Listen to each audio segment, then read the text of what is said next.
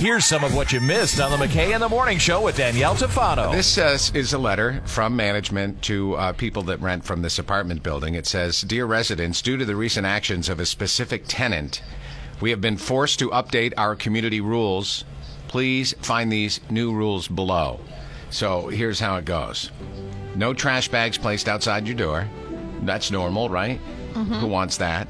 No loud music after 10 p.m. Okay. No yodeling at any time.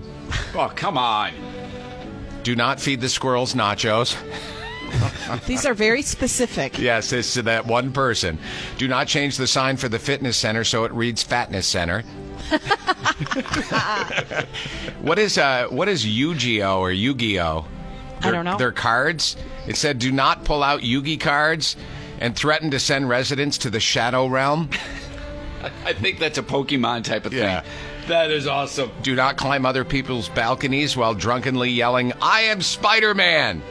Yeah, I'm assuming they've had issues here. Yeah, this one guy is ruining everything. No zip lines. Do not place rent checks in a bear trap outside of the rental office. Do not yell at the moon. Do not enter the laundry room in a lucha libre mask and attempt to wrestle other residents. Jan! Well, come on. There goes my Saturday. Oh, well, no trick-or-treating unless you are a kid and it's Halloween. Do not yell "order up" and throw hot dogs at people as they walk past your window. And do not attach basketball hoops above residents' doors, knock, and then dunk on them when they answer. Moving forward, failure to abide by these rules will be grounds for eviction. I think legally this guy had to do this. Well, and I know because I used to live in an apartment and I've had some really rude neighbors before.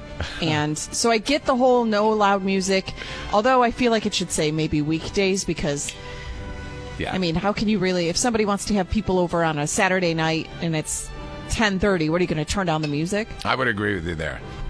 So, yeah, but there were certain rules, and, you know, like one of my neighbors, he used to, like, be drunk all the time, and I would be leaving for work. It was when I did a morning show in Joliet, and I would be leaving for work at, like, 3:30 in the morning or 3 in the whatever time it was. He would just be getting home in the bushes throwing up. Oh, boy.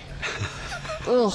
No, that. So, did you guys ever hook up? Did you ever get together? Of course. Yeah. She sounds like a class act. Yeah. They had breakfast one day at 3:40.